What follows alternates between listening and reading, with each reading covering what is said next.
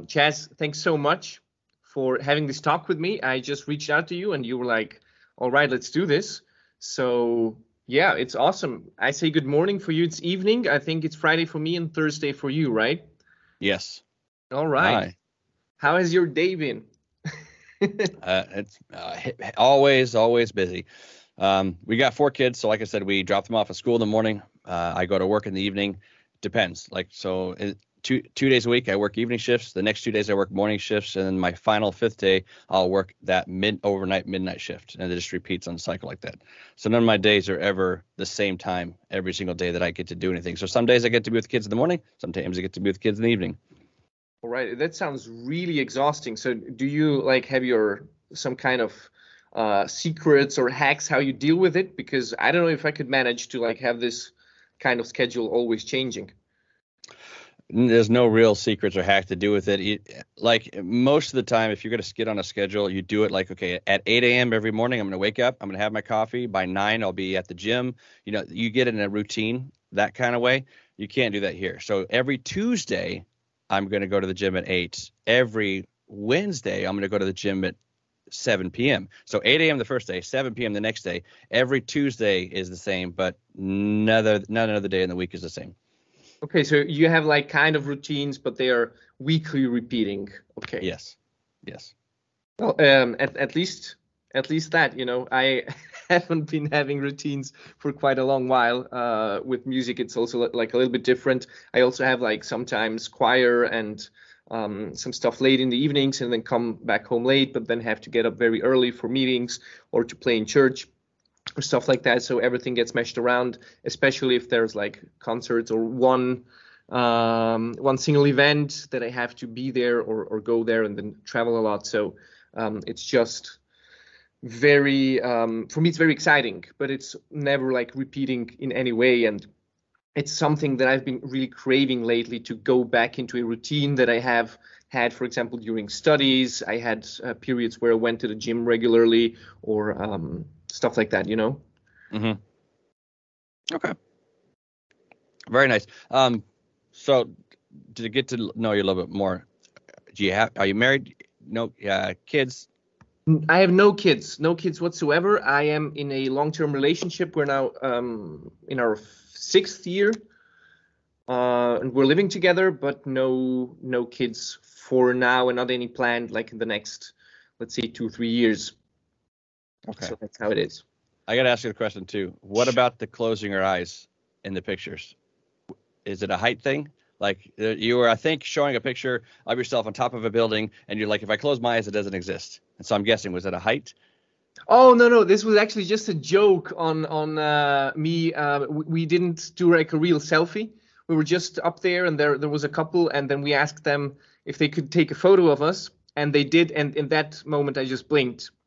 So okay. I just framed it in a way where it makes sense of me blinking. Okay, that makes sense. And it was a little bit like the spiral. This was in Copenhagen, like a very, very tall building. So it was really a little bit scary going up there, because it was not even real stairs, but just like some copper thing. So I guess if it was just a little bit wet, you would slip and just do the whole spiral downwards. Oh, great. So I think it's they close it off for winters and anything. But I was visiting a friend there in Copenhagen. I've never been actually, and I just found out that it's 1,000 kilometers away from where I live.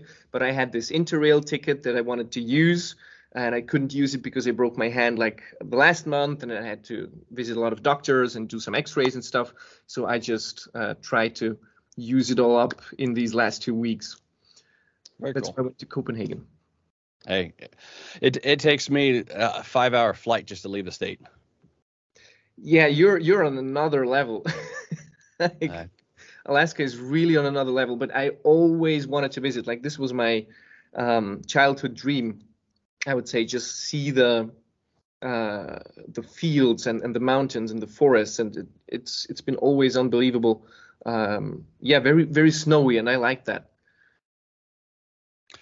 It's cold, that's for sure. It's not as cold as other places, but it's home. And you grew up there? No, so I grew up as a military household. From like the age of 2, my mom joined the military, and so every 3 years I moved.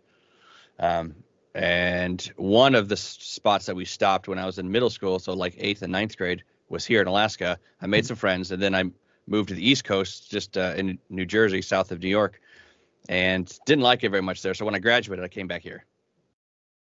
Okay. Okay. So basically, this was like your choice where you want to live because of the friends you made here, or also the vibe, or. Friends, but there was also a girl that I kind of liked who was back here. The problem is, 2 months after I moved here, I met my now wife, and so we dated for 4 years, and the rest is history, as they say. But there was, let's call it, the universe was pulling you towards that direction. Very much so. Very nice. And how long have you been now in Alaska? This session, I've been here almost 2 years. Yeah, no, a year and a half now. The first time, 13 years. Yeah.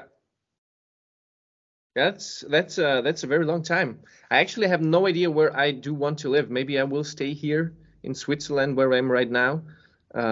These aren't Swiss mountains, by the way. This is Norway, but everybody's asking me about those. But no, I'm not sure. I'm not sure because I find it so interesting that we have all these different places in the world, and every one of them has a very distinct vibe and very distinct people.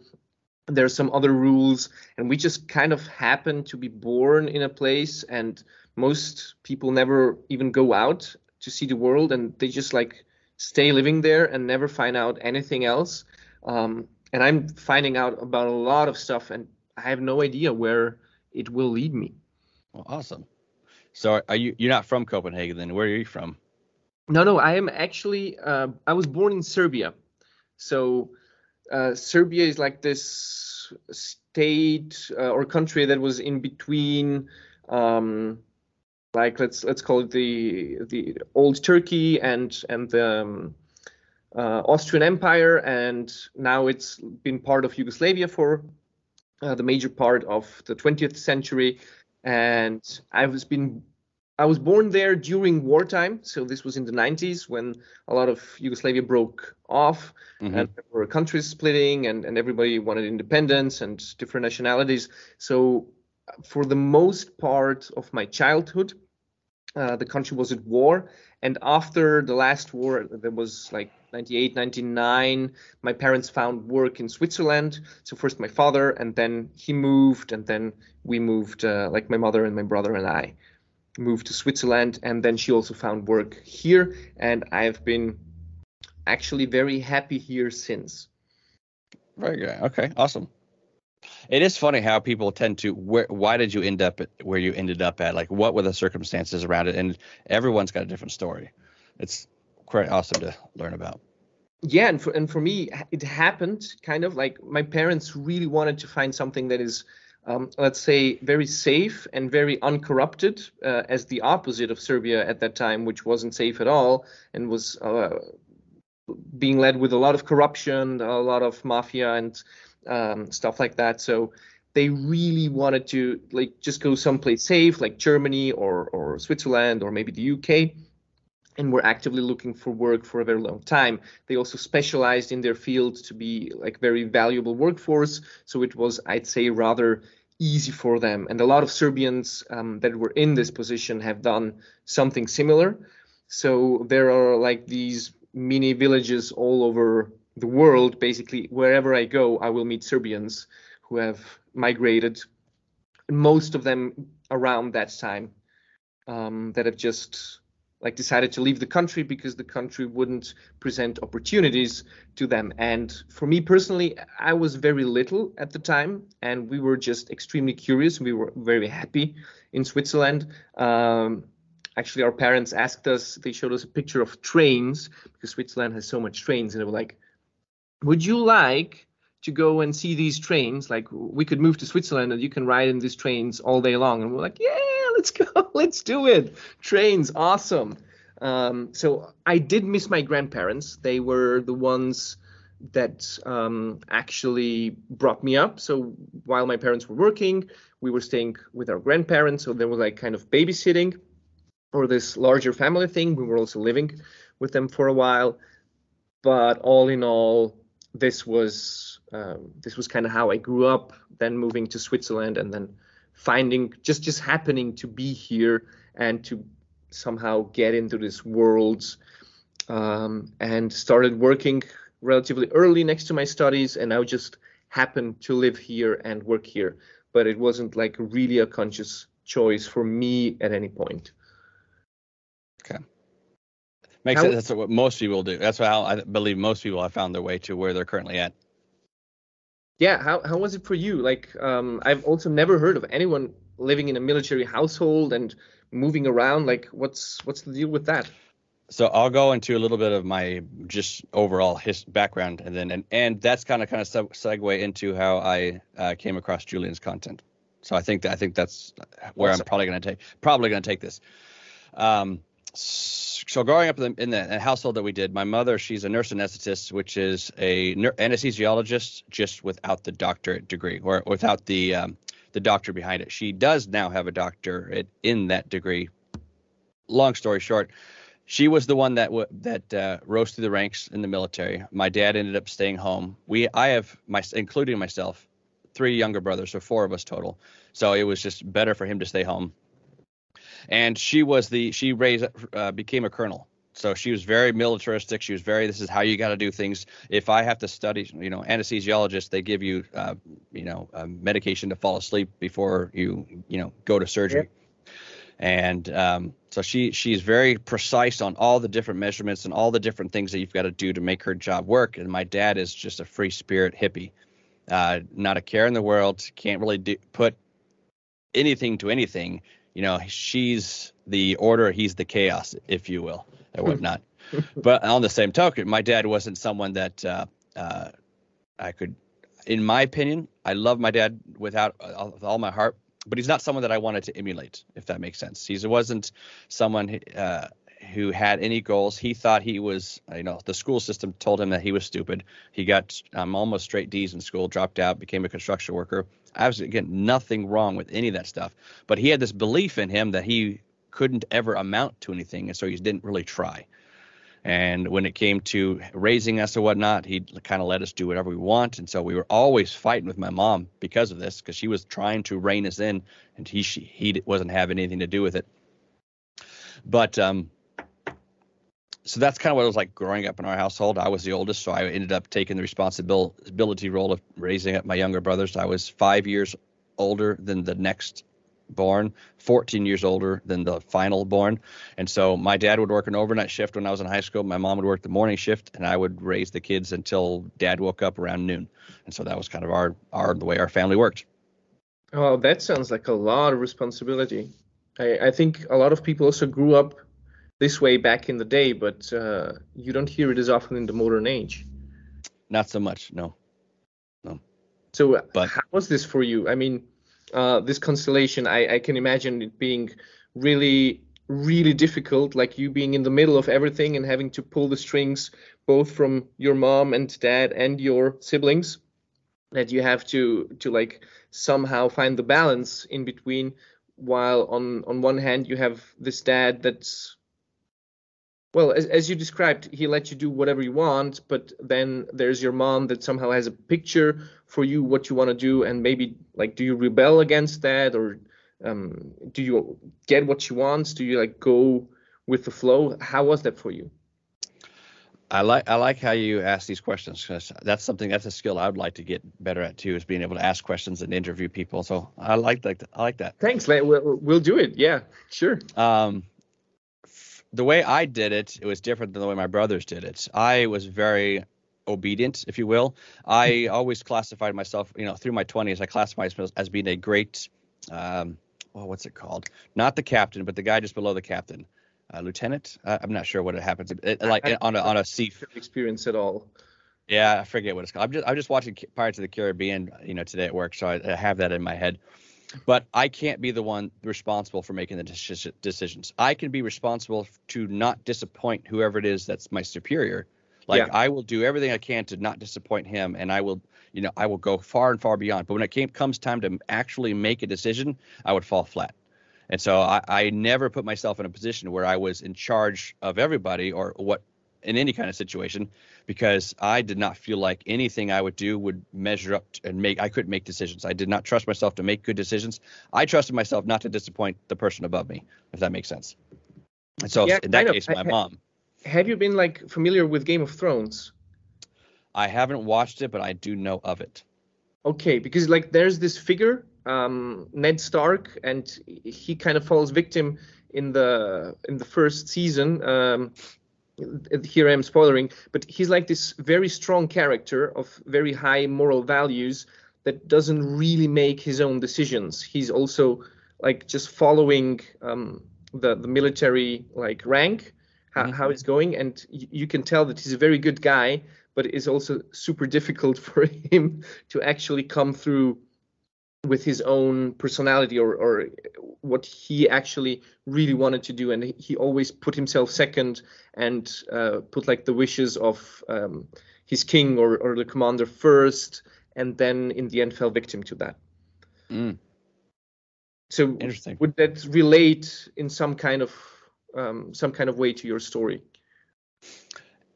Kind of. One of the negatives I've seen about this is I have always limited myself instead of taking an opportunity that I could have taken, but I would have been more on my own and in charge of my own decisions. I would always, nope, I need to be watched over type of thing.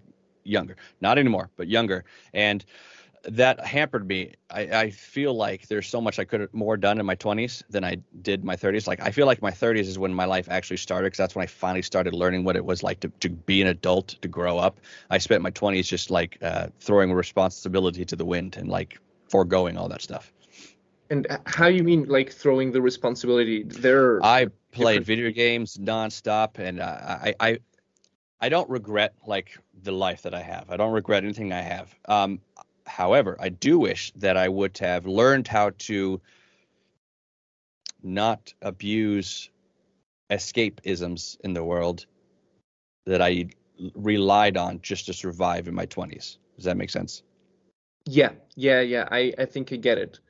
So it's interesting for me because looking at you and the videos that you've created and how you presented yourself, I also somehow related you to Brad Pitt, like in the movie, what's it called, Inglourious Bastards. You have somewhat of this voice and maybe like the facial features a little bit and the beard, and I do hear a lot of confidence in your voice, and I think I get the feeling that you're a guy who has it all figured out, and you know what you're doing and you know where you're going. So somewhat there's a trouble of me connecting this to a person who in their 20s is totally like in escapism and playing video games and not wanting to take responsibility. So how does this connect? Have you changed a lot, or was it like...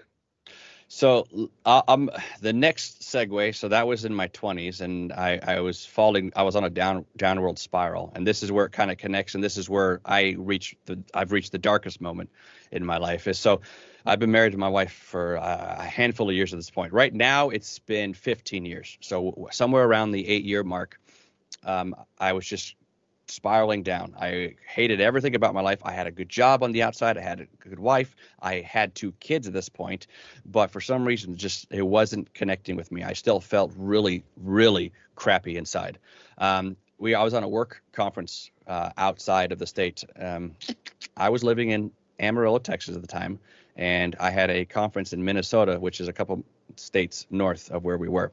And we went out drinking one night, and I didn't sleep alone, if you catch my drift when it comes to that. That was the worst. Okay.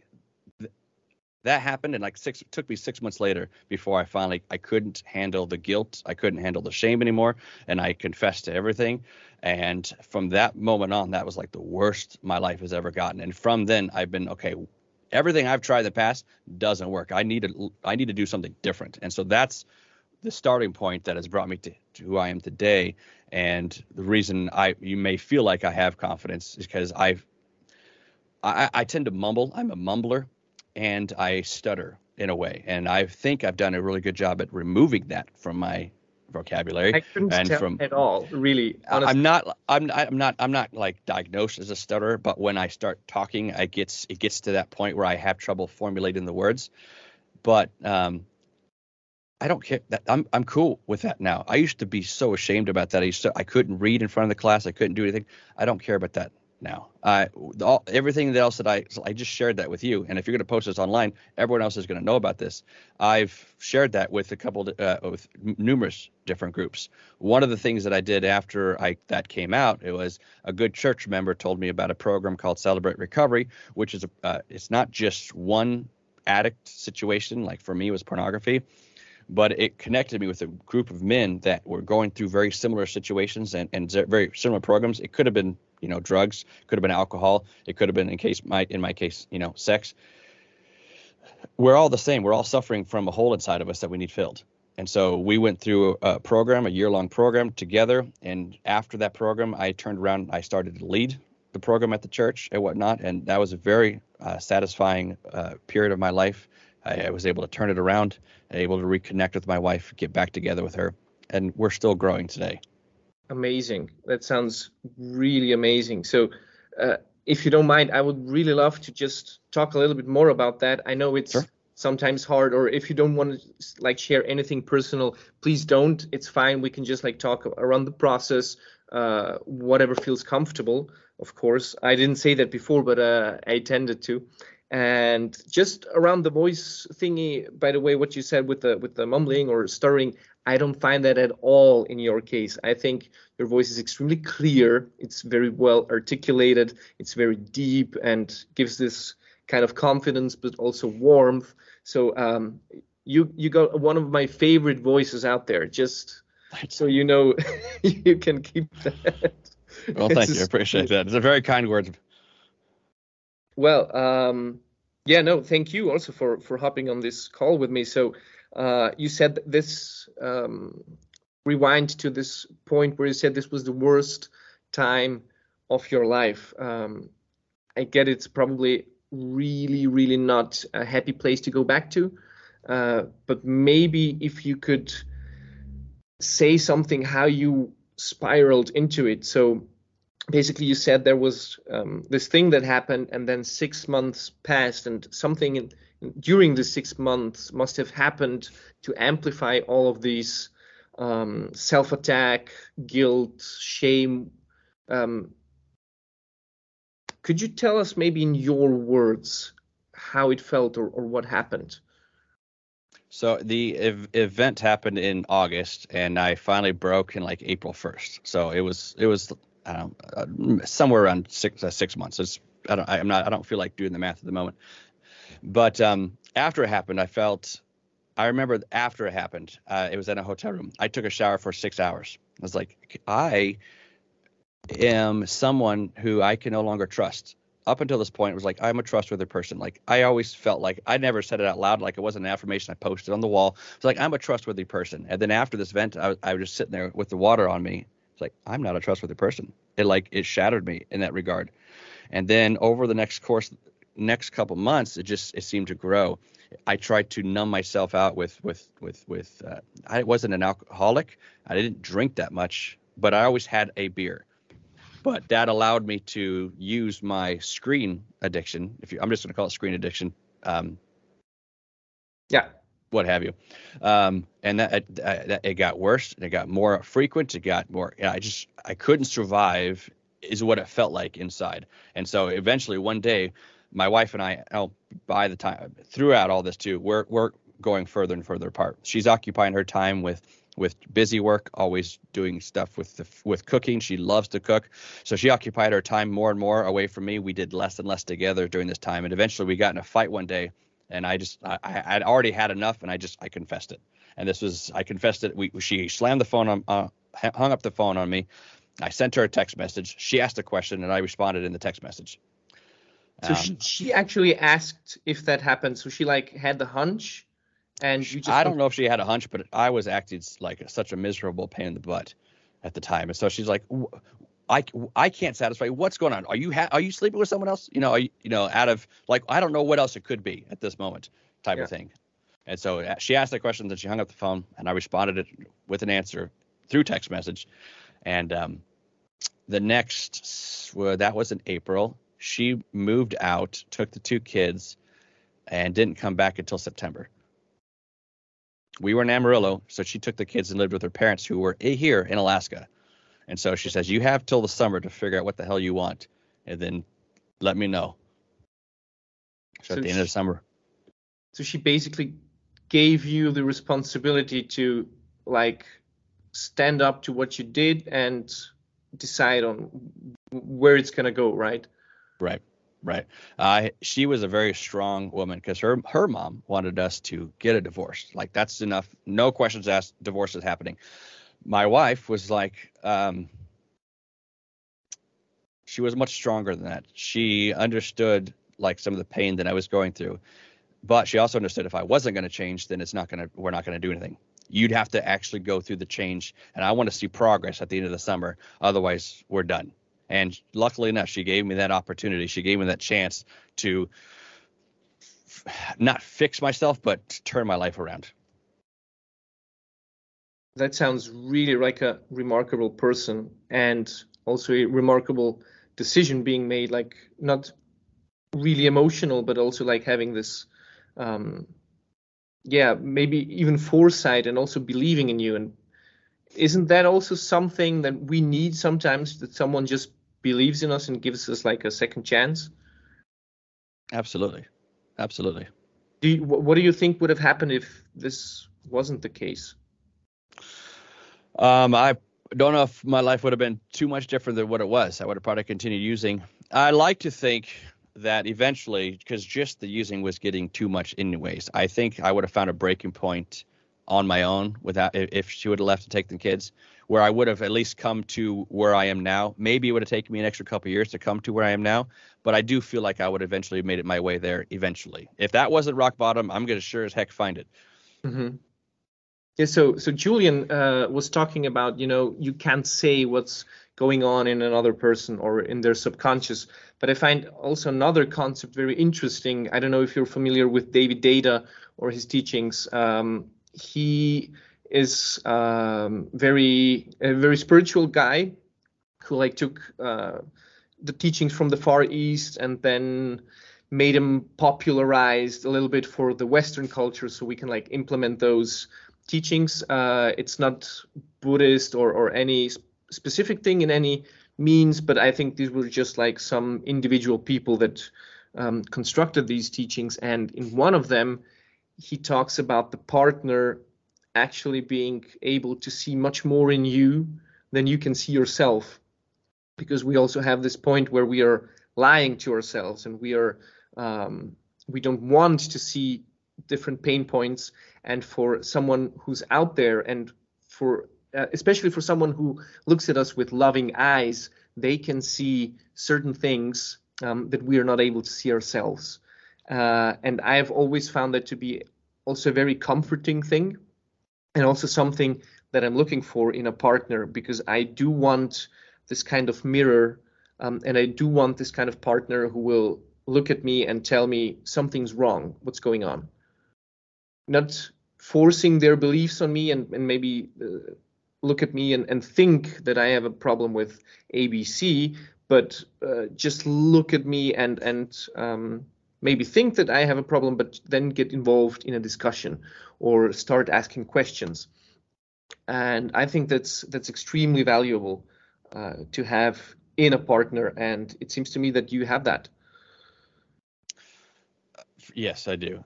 Just to clarify, you're saying that it's valuable to have a partner who's willing to tell you when you're being a dickhead, basically, and willing to kind of, but also like just see through your charades, even if it's like the small ones, and then sometimes let it go. And if it gets too repeated, just be like, hey, what's up? What's going on there? Okay.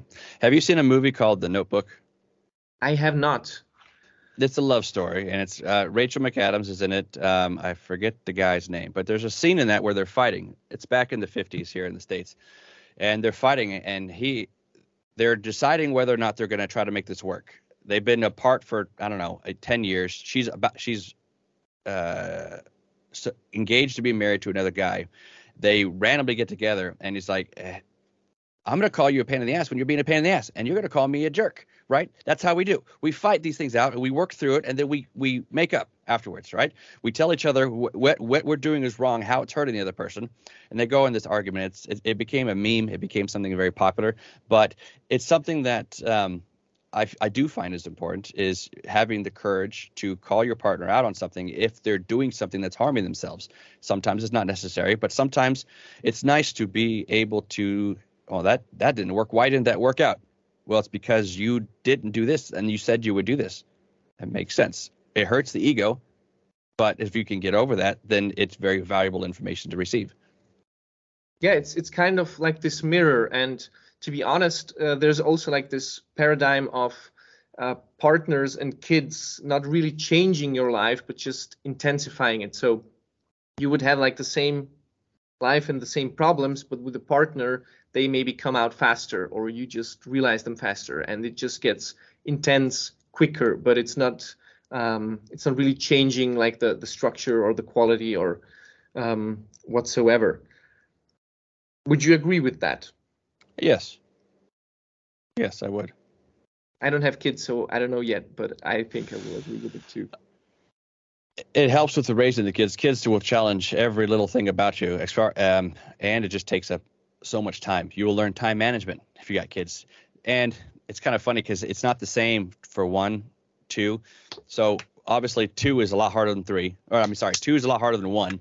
Yeah. 1 just changes your life because now all of a sudden you have another mouth to feed, someone else to occupy your time. But it's just the 3 of you, your spouse, and your child. It's at 3 that things start to get really crazy. It's where you at 2 you can have order, it seems like, in your house. At 3 it really starts to get, okay, I just have to let some things go. I can't control everything. At 4 you'd be like, I don't know what to do. 4 and beyond, it's like whatever. The house is going to be a mess. There's nothing I can do about it. It's good, So what's about me that I want to have 5? 4 plus is what it's going to be. So okay, it's going to be an exciting life. That's for sure. The thing I like to think about, and this is what I've been told by other folks who had more than 4 kids, is that raising them is just a chaotic, nonstop household. But once they become adults, they're like you have 5 best friends. You're the parents. You're not supposed to be the friends when they're growing up. You're the authoritative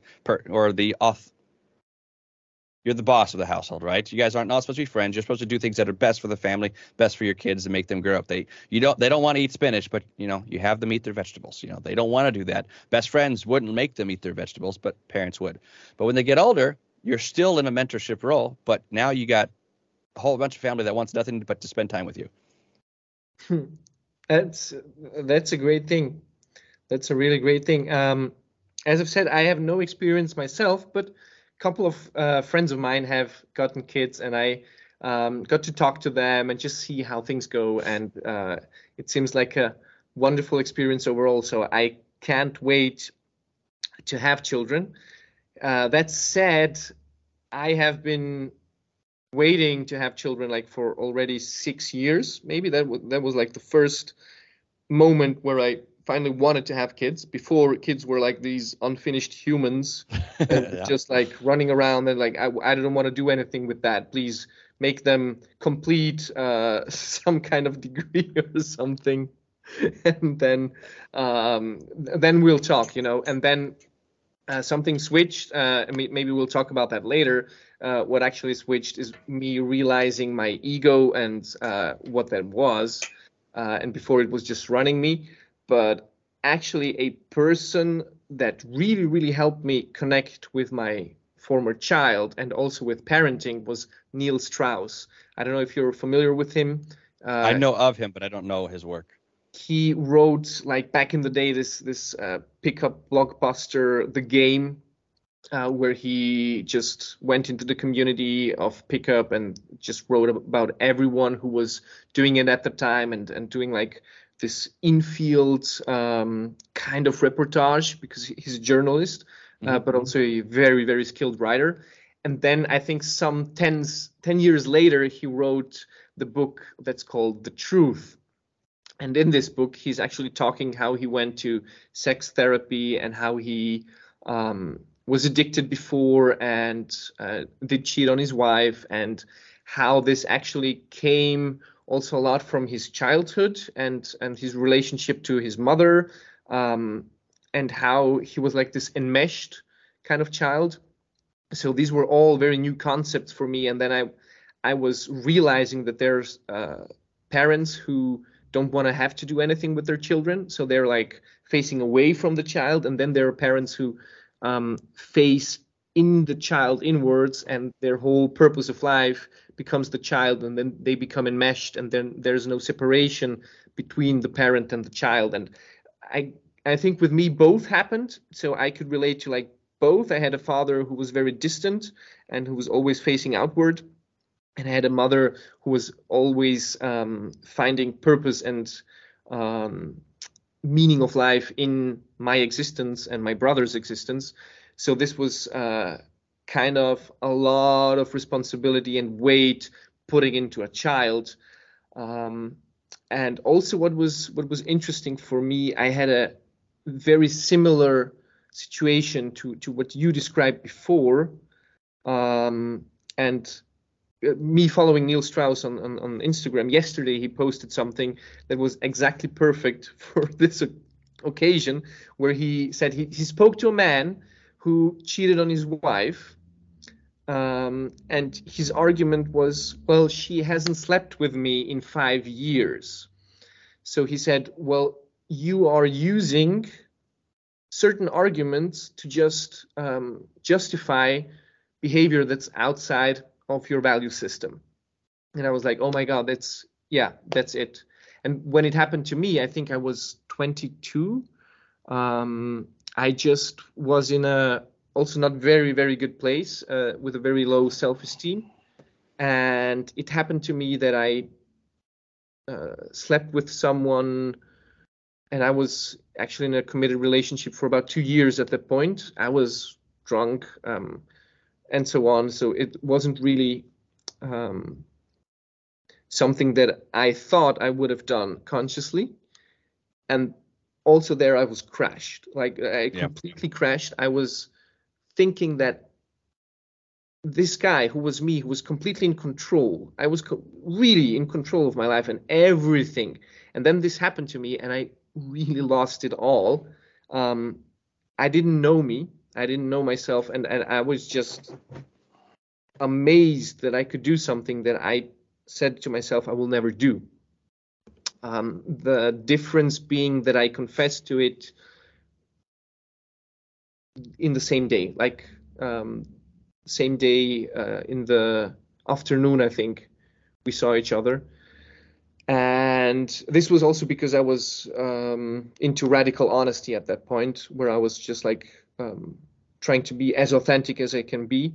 And I was really sorry in a way, but in another way, I was justifying that it happened, because our relationship hasn't been that great, So I even expected my partner to have understanding for me doing that stuff that I did, which is absolutely crazy. Like now in retrospect, what I did was extremely narcissistic, insecure, but this was the only way that I could handle what I did at that moment in time. And it also changed me. Like it really changed me also in a better way, I'd say, since, because I understood that it's not just what I want or who I am, but also like in the surrounding that I put myself in. So have I been in a different surrounding? Have I been not drinking as much? Have I been any other kind of tweak?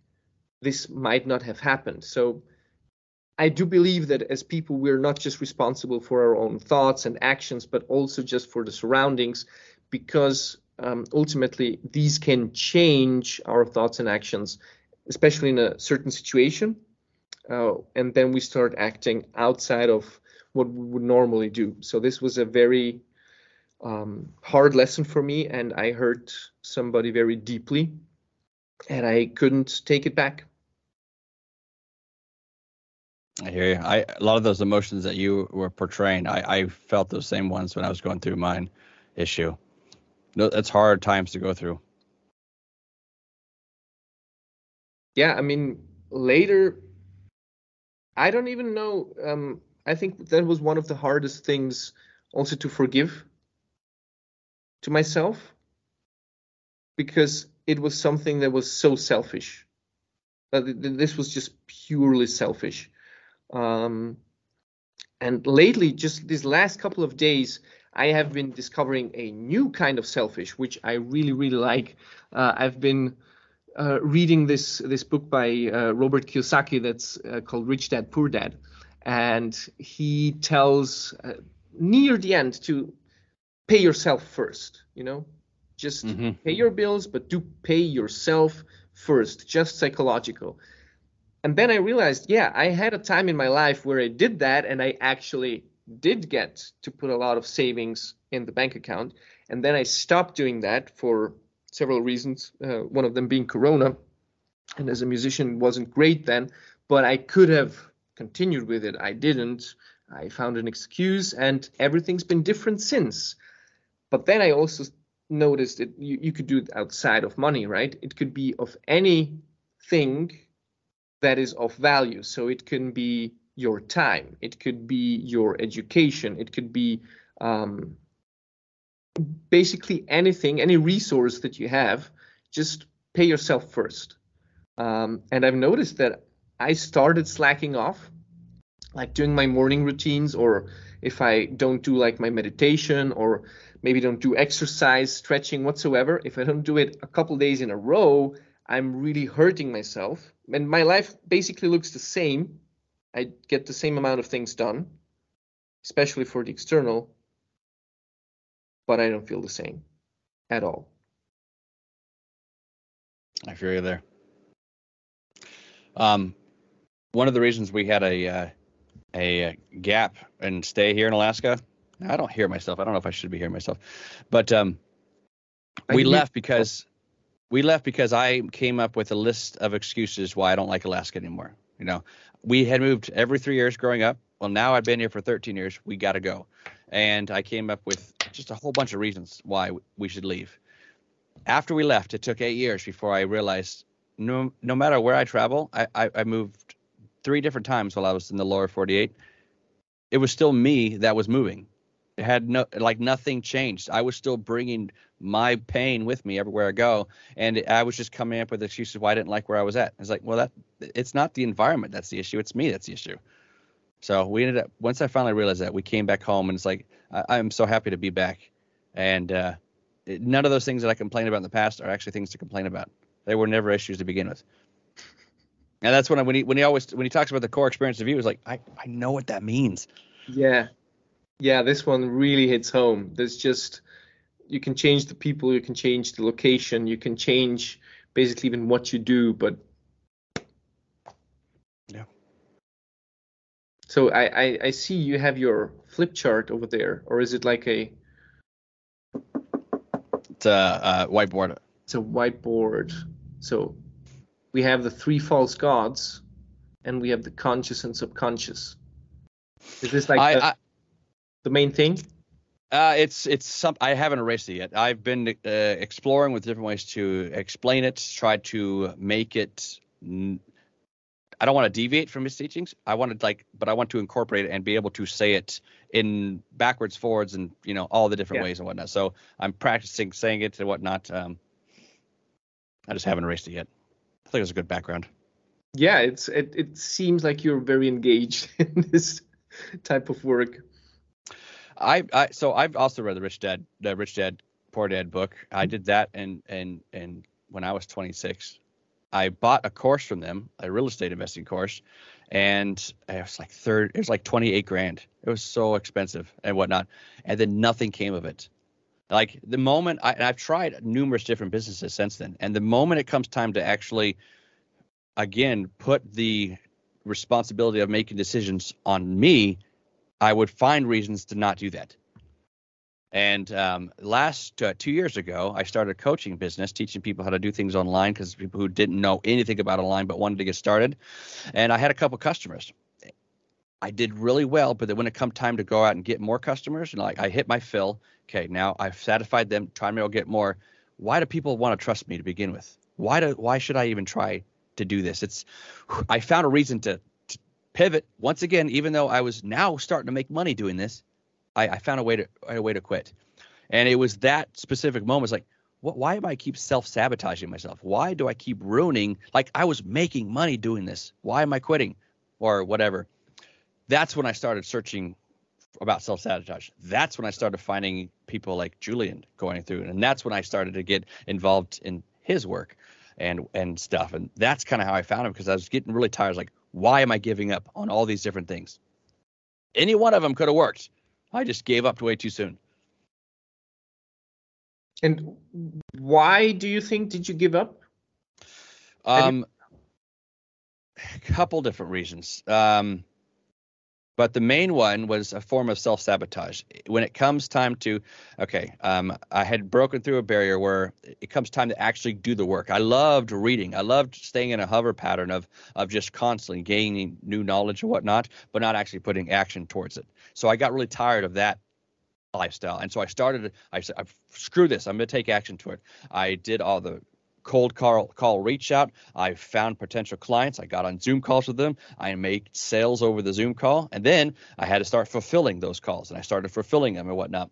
And then one individual who just didn't want to ever do anything, like, I don't know what is, but after we parted ways, like, we can't work together anymore.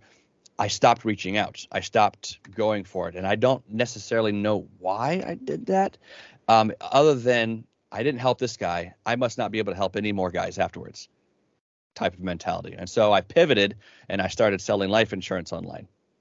That was a different whatever happens to be. It was the next shiny object, if you will, and whatnot.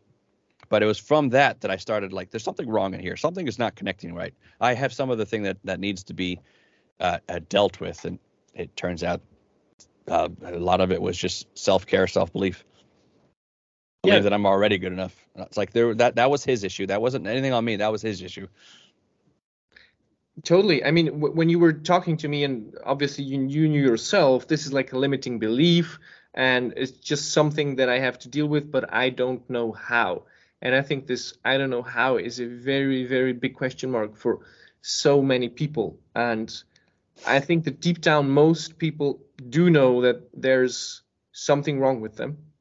And they do know that there's been one or two or three situations where that really shone through. I think for most of us, it's like in this high school period, like when we start growing up, going through puberty, and then getting like these first experiences with other people, also with intimacy, also with just being who you are as a person, and maybe trying to have your mark on the world, right?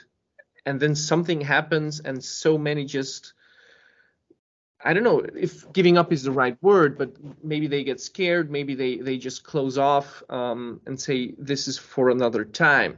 And I know also so many people that if you put them in the right conditions, if you give them the permission, if you give them a place where they could shine, they just really go off. And they're like this amazing person, like charisma through the roof, very interesting, very great to talk to, and even some really depressed or toxic people. I remember this strategy because I was growing up for a longer period of time in a place that was really, really depressing and just really dragging down everyone. And I had a couple of friends who were really just tough to be around, you know? Mm-hmm. And then I also didn't want to leave them. Like when I started around 18 with really going into self-help. So I started first maybe with 15, 16 reading first couple of things. But then I really went into it with 18 and I did some radical changes with myself. And I noticed I'm going to lose all of these people and they don't want to lose me. Like there's still a connection. And one of the greatest strategies was just to go pick them up at their best. Find out when they shine, when they are at their best, and just do that with them. You know, like if it's a gloomy artist who is depressed all the time, just go with them to the art museum, and they will like show you everything that's so amazing about it. And you don't have to talk about, let's say, the hardships of life, or why the economy is failing, or why artists are underappreciated. And that's been somewhat a strategy for me since, to just find where a person is really, really good at, and then just bring them to that place. And I think Julian is really amazing at that. I see him also in these live sessions, just going there and giving people permission to just be themselves. Yeah. I really want to learn how he's doing it, because it seems to be an amazing experience. Oh yeah, I would love to travel with him and experience. I know after they said tier 3, because we're tier 1 after this, but like tier 3, after you'd been here for 3 years, you have the opportunity to go travel with him. Like, well, that sounds exciting. Yeah, definitely does. You when you were saying that, it brought me to something else that that I have come to. I'm still formulating this plan, but with my wife and I. So I'll use her as the example. Bringing the best out in people.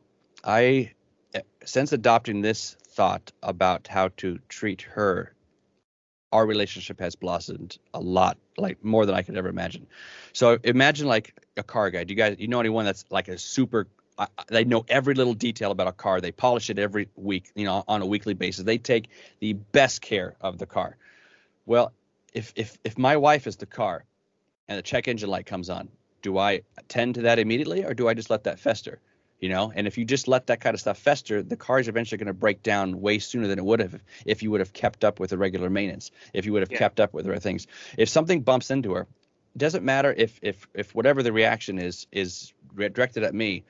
This is my baby. I need to take care of this the way that a car enthusiast would take care of their car. If the check engine light is on, it is my job to, okay, she is overly stressed. I'm going to hire a babysitter. We're going to go out and we're going to do something. If this is not working right, I'll take care of it. Or what have you. I will be the one that makes sure all the little pieces are working in our lives so that she can have the best life that she can possibly have in our relationship. And once I understood it that way, that it doesn't matter what's going on, I need to give 100% that I can give to her. Our relationship has blossomed amazingly after that. And she's got her own things that she does too to try to on me, but that's my take towards her. And if I treat her that way, everything is fantastic. That sounds awesome, man. Really, really awesome. I do love that strategy. I have been, in fact, doing something very similar with myself. So over the years, I've been always having this struggle between working a lot and just working a lot, and then also somehow trying to find this time to improve myself, or whenever it fits. And I would always get in these cycles of working too much, not taking care of myself, or not taking care of what I need, or my health, or nutrition, and then I would have some form of breakdown, and then I would have to pick myself up, or the problems would get too big. And now I really try to do it like every day, at least for 10 minutes, just like have me time and do like a me checkup. Ideally, it's like half an hour or more. And when I do notice that I get super stressed, like when there's really a lot to do, and I have these appointments that I need to make, so I need to really constrain myself and my body to a certain schedule that doesn't fit maybe my own personal, natural schedule, I really take even extra time. So like if it gets super tough, there's this, I think, Buddhist saying, take an hour, or no, take half an hour every day. But when you're super stressed, take 2 hours every day. And I thought this would make me more stressed. But over the years, it's gotten much better. And I don't think I take full 2 hours. Sometimes I take even half a day off. Sometimes I maybe take just 1 hour or go to the spa or whatever. But it's really, really being a great strategy. Now, that said, I don't know how it is with kids. I think there's even more that you have to put off for later, and you can just do immediately to attend to your own needs. Mm-hmm. So we haven't really gotten started with this. I mean, I've started doing my TikTok with this, but when I was doing it on the outreach on my other coaching program, I built my TikTok following up to 34,000, which I don't know, is not a lot. It Nice. was a lot more than what I got now, but I did that.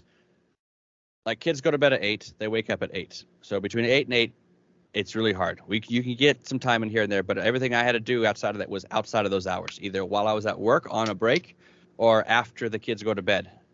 And I couldn't do that every night because some nights I need to spend time with my wife. Yeah, time management is a real pickle, and it's different for everybody. Yeah, we'll find out. It will probably change over the next few years. I'm also very excited what AI will bring, like in the whole social media and distribution stuff. Yeah, it's gonna. A lot of people are gonna stop creating from scratch themselves, but they're gonna create using AI. There's an individual I watched an interview on, and he's 20 years old. He brings in about $300,000 a month now because he has written 20 different books and sells them on his own websites and whatnot. But he's written them through AI. AI won't write you it will write you a book, but it's a really crappy book. You've got to go through. Okay, write out the 10 chapters. Okay, now write out this chapter. I don't like that. Fix this. Do that. You got to tweak it. Finally, chapter 1's done. Okay, now go to chapter 2. But it says I could do that in a day, and I could write a whole book in a day, have it edited, have it good to go. Then I just got to write the website and do my Facebook ads, and we're off to the races. So it could be amazingly excellent time saver. Yeah, I mean, I've been using it myself for the last 8 months or so, and it's been an amazing time saver. I think it's moving towards like just having this great idea and then being able to present it in a meaningful way and just like do good marketing and good sales, and that's it. You don't need with AI, it can actually do the fulfillment thing for you. You don't need to work with that, and actually it can take a lot of the marketing and copywriting tasks for you as well. Although I have not been as happy with it, I have to say. This is also one of the reasons that I wanted to do these interviews, is just like to hear from you guys what moved you to do this. Like what's your personal spin on everything that's Julian teaching, or why would you even want to like become a coach? For me, it was the people business. Me seeing everything that's happening with AI, I really wanted to do something meaningful and something that's long term, and that was working with people in a way that's, let's say, spiritual, or just that cannot be replaced by machines, right? Mm-hmm. So for me, this is the next stage of humanity where we're going. We had like the Industrial Revolution where we just did the manufacturing, and then we had the information age, and now we are super full with information. You can find out anything in seconds, and now we have the AI that does the thinking for us. So what's the next step? And I do really believe the next step is some form of, be it artistic expression, but this is probably not marketable. And the other hand being just this spiritual journey and reconnecting with our deepest self. I would say I agree with that, because my take on the future is we need to reconnect with our communities. We are so individually focused and completely foregoing the community aspect of it. Like, people is what brings us together. It's what gives us life and whatnot, being around other people.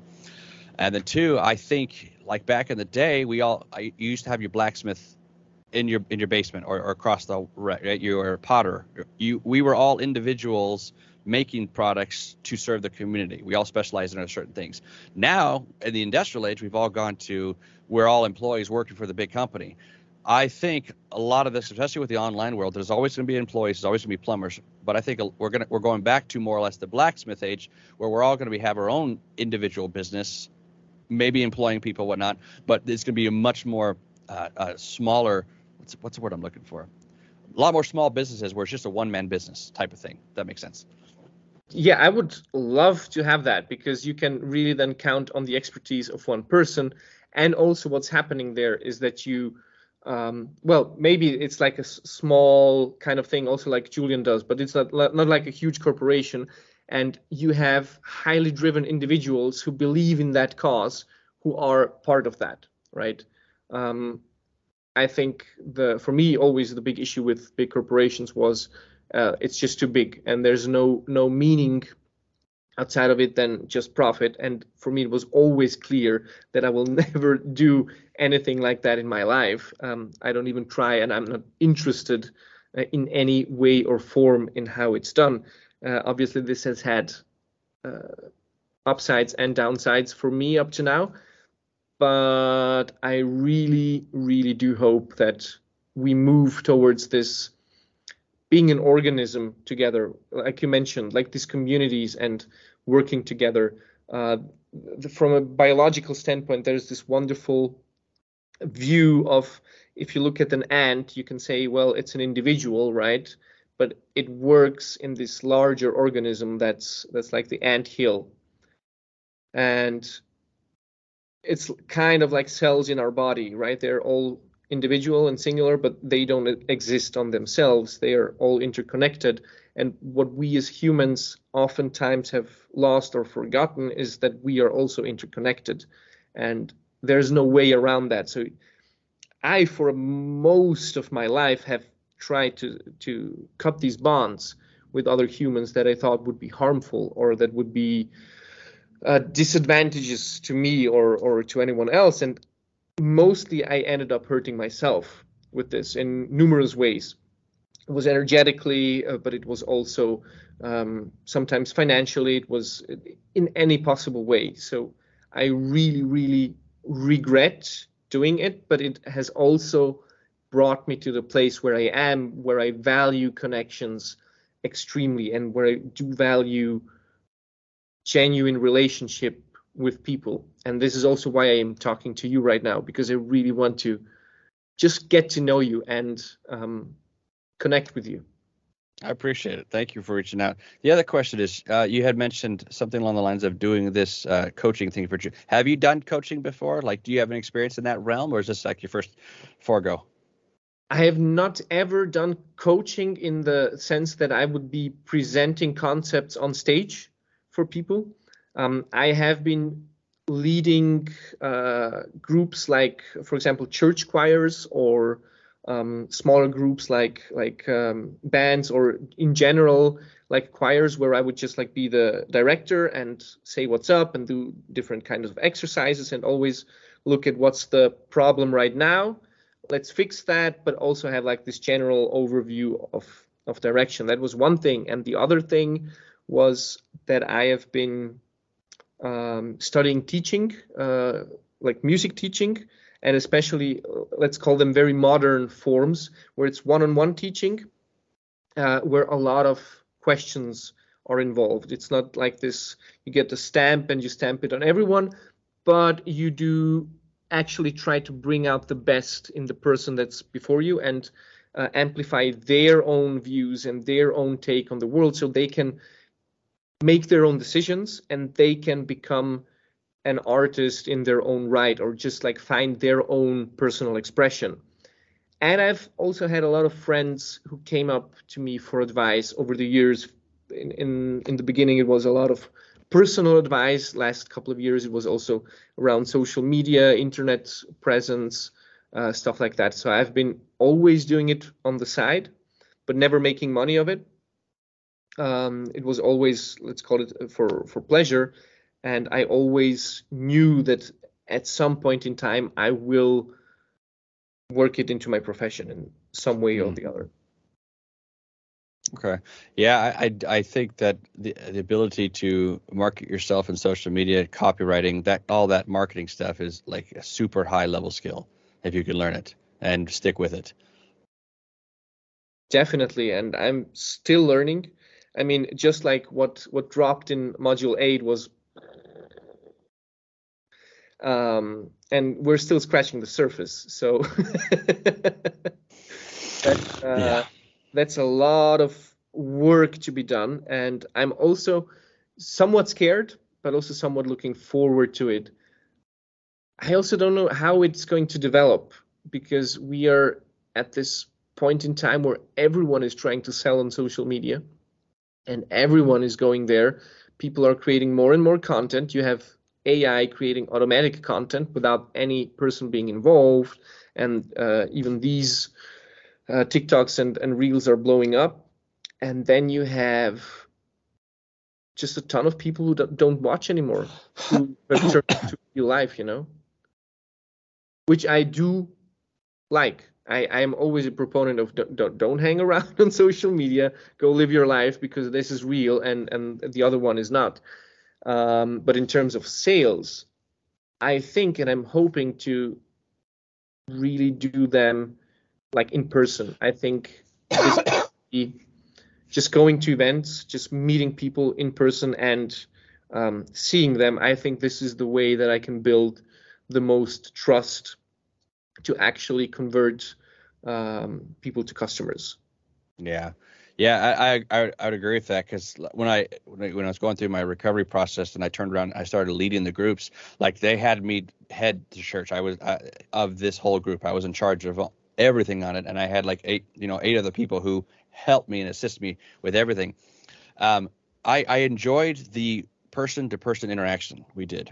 Yeah, I enjoyed all that came with it, especially like the people who would come up afterwards. Like, after I would share my testimony, there's always a handful of people that came up afterwards. Like, no one else. I thought I was alone. Like, people think they're so alone, that they're the only ones suffering from these things, and we all do in some form or fashion. Maybe not to the extremes, but we all have these thoughts that go through us. We're like the eight different things that Julian talks about. Remember, the very bottom one is apathy. I forget how that goes. Fear, anger, whatever. But Yeah, everyone suffers through something along. From the mentoring program, I think. I'm not It's familiar not. with. It's not from the certification program. It's in some of his other courses that he goes through.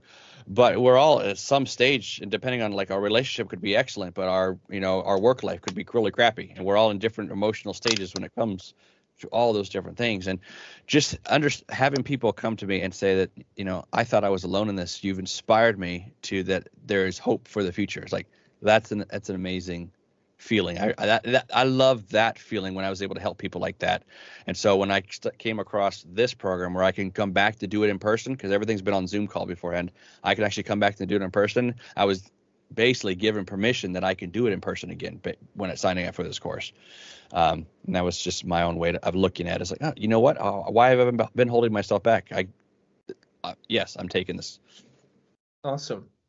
I've had a experience talking to Henrique.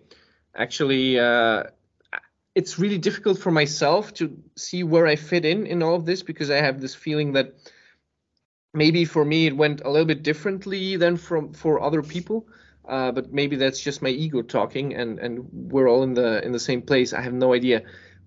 But when we had this meeting with Kim organized it, where just like some people hopped on the call, and they were chatting around. I joined quite late, but I actually also wanted to do like what we are doing right now, just talk to people and really find out why they came here, how has their development been, and where have been these like super important points in time that caused their transformation. And I was talking to Henrique, and he said, I've been at the worst point of my life.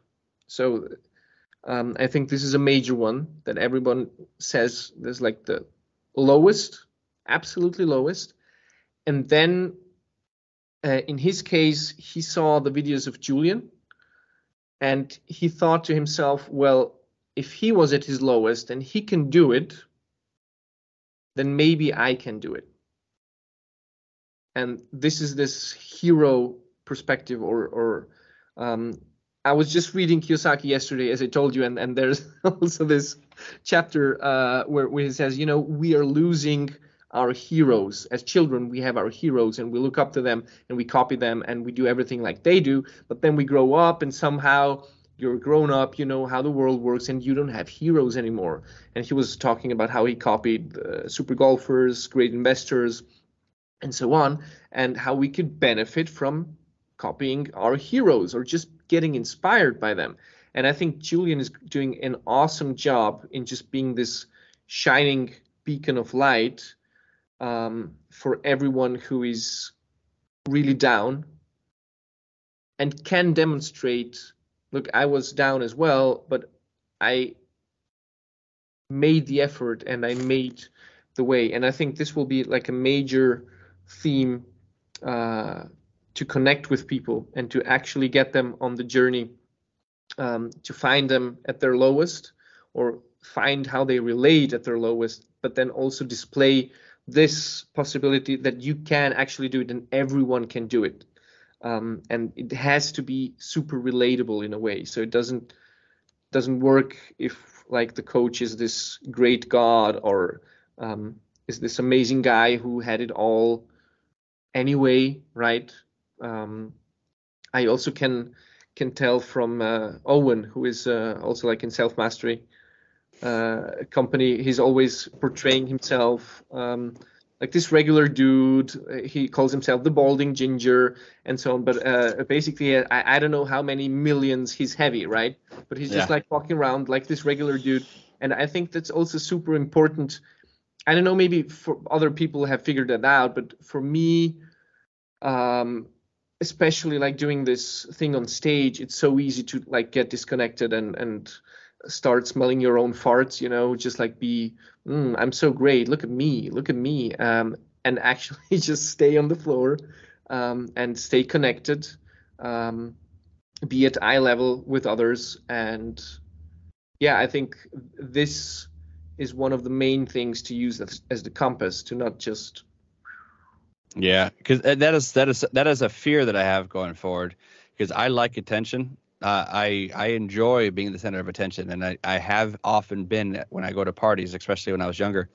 So that is a fear of mine, is to let that go to my head. It's like I got to make sure I put things in place where it won't go to my head.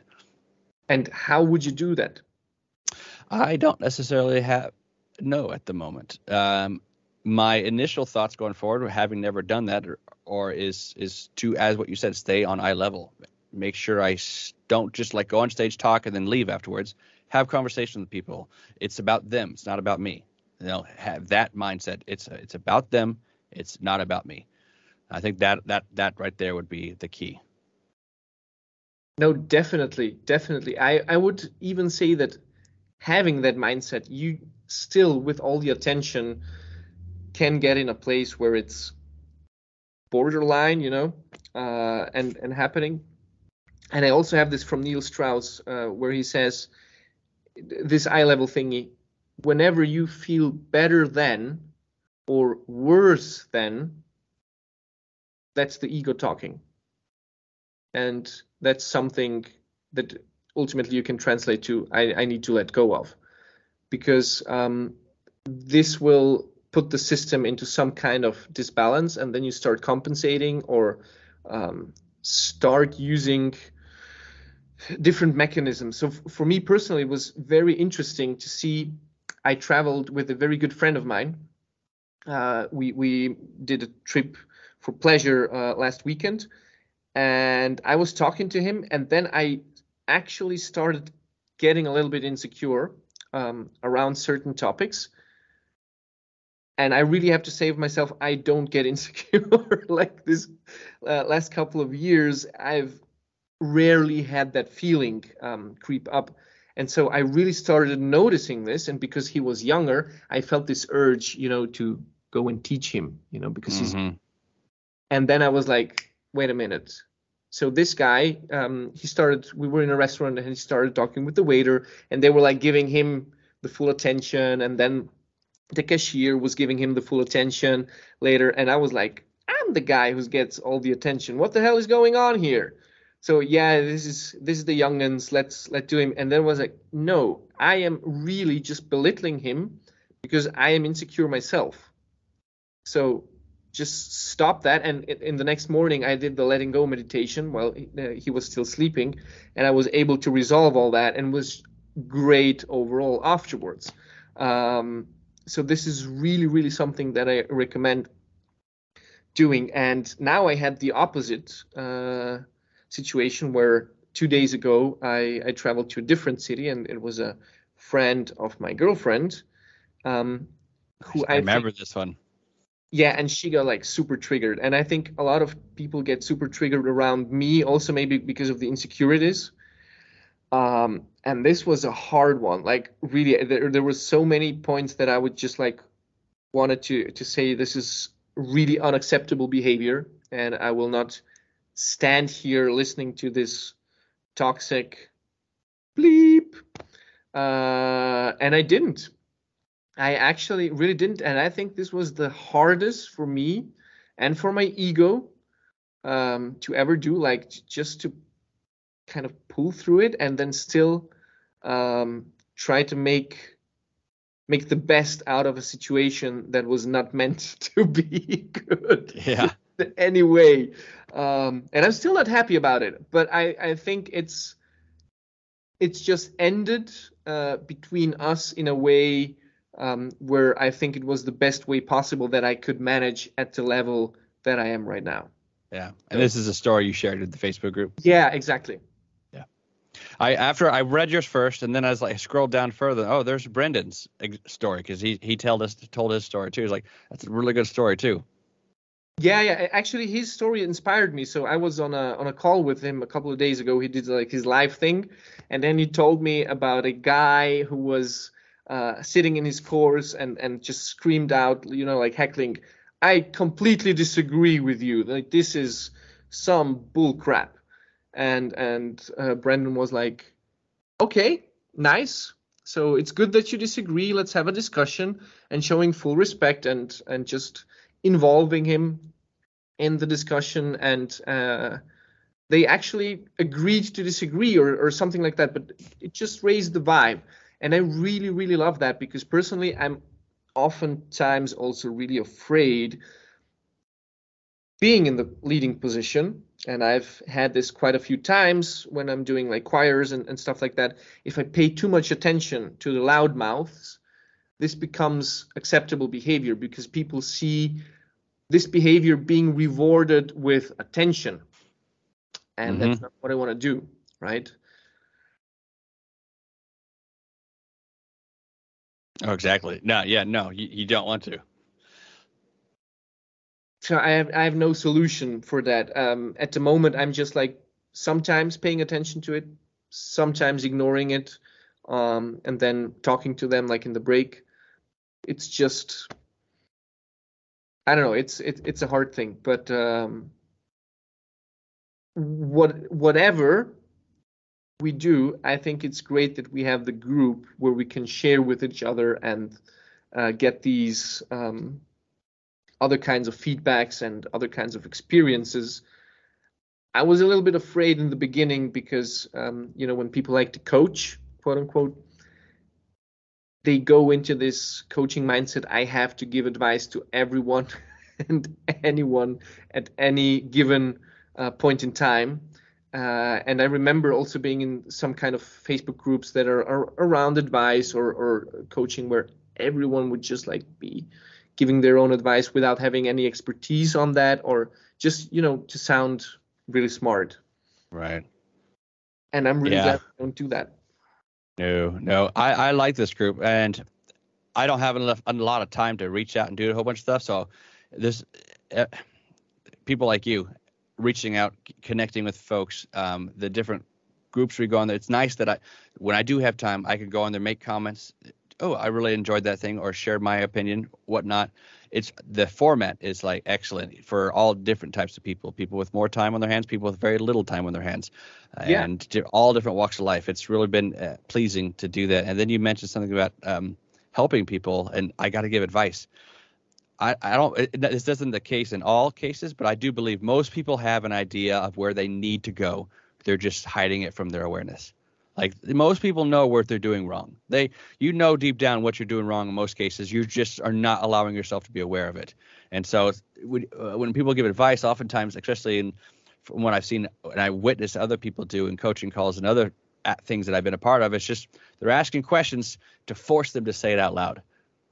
Things that they already knew. Once they say it out loud, then it finally starts to click. It's like, I could probably stop doing that. My life would improve. Totally. I really agree with this one. So how would you bring them to the point where they start asking questions themselves? Getting good at asking questions and being able to read between the lines of kind of understanding, okay, I have an idea what's going to go on. How can I get you to answer this question for me? Instead of me telling you, hey, you're angry all the time when your partner pokes you in the foot. How can I get you to answer that question instead of me telling it to you? It comes off way more powerful when you come to the conclusion yourself than when someone else tells it to you. So if you can do that by asking questions and getting good at asking questions, that's my opinion. I don't know this for true, so I haven't done that part yet. I've only done this in the realm of the addiction recovery things, which in some cases is this, because you come to the realization that you're not alone, that there's possibility for a better life. And so getting people to that realization by asking questions, they're like, did this person's life end when that happened? No. What happened afterwards? They got a better life. Is that possible for you? That sounds really awesome, and it sounds exactly like what I intend to do as well. I've been in different stages of my life, also with giving advice, portraying myself as an authority, all of that. And what I've really found out is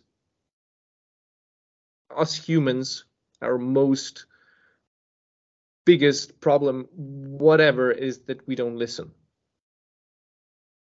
And questions would be the way to listen. And asking the right questions is just the best way to help a person go from A to B without you interfering with their way, because it would just pull, exactly as you said, these things into their awareness, and then just they can take action on their own. They can make their own decisions based on that information, but you are not teaching in any way. And that this is also why I like coaching and not teaching, because teaching is very, this is how it's done.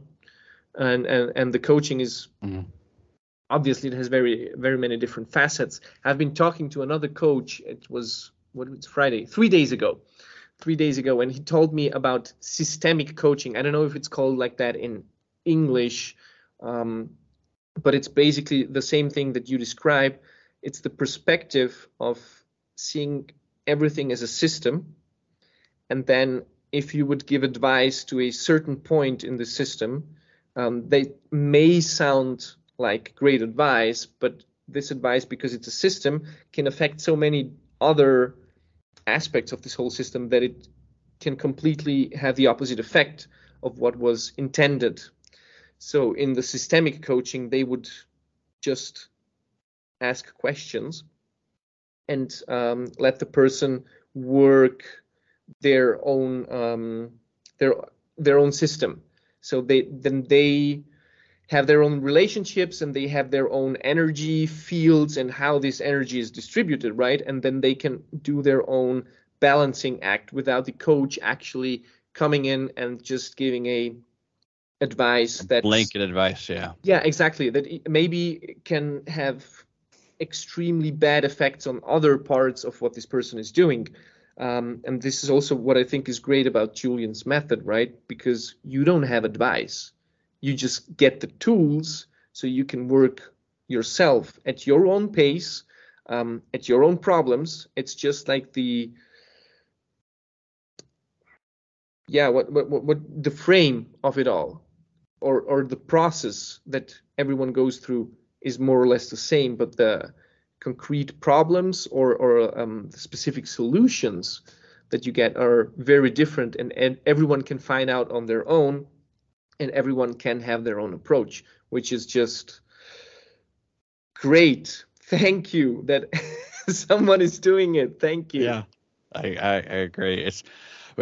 Patterns are prevalent in everything. If you could recognize the pattern, you can start to find the pattern so you can move forward. We're all humans. We all live this human experience, so we all have at least something in common. Just how we were built is a little bit different. Yeah, definitely. I don't have any more questions at the moment. Me neither. I think this is the point in time where we are really happy, and just you probably want to go to sleep, I guess. Yeah, it's about 12:30 a.m. It's about bedtime. A little bit past bedtime. All right. For me, it's 10:30 almost. So we're 10 hours difference then. Yes. Okay. Yes. 10 hours difference. So, Chaz, Chaz, it's been a pleasure talking How to do you. how do I say your name? You would just say Nenad. Nenad. Nenard. Nenard? Nenad. Nenard. Okay. You know like Nena? Nena? Nena? Yeah, like the 99 Luftballons. You know the I know song? the song. I know the song. I don't know Yeah, the so words, but I know the song. it's sung by Nena, and you just add a D at the end. Just Nenard. Nena. Yeah. Probably butcher for a while. There's a lot of names here that I'm having a hard time pronouncing. But Yeah, me too. But we do our best. Chaz is yeah, right. that's perfect. All right. All right. Hey, Chaz, it's been a pleasure talking to you. We'll connect, get to details of what's next. And otherwise, I just wish you all the best till the next time. Have a great time in the TML community. I keep reaching out, man. Appreciate it. Thank you for the conversation. It was fun. Very much a blast. Hey, same. I enjoyed All it a right. lot. Thanks. Talk to you later. Bye-bye. Bye.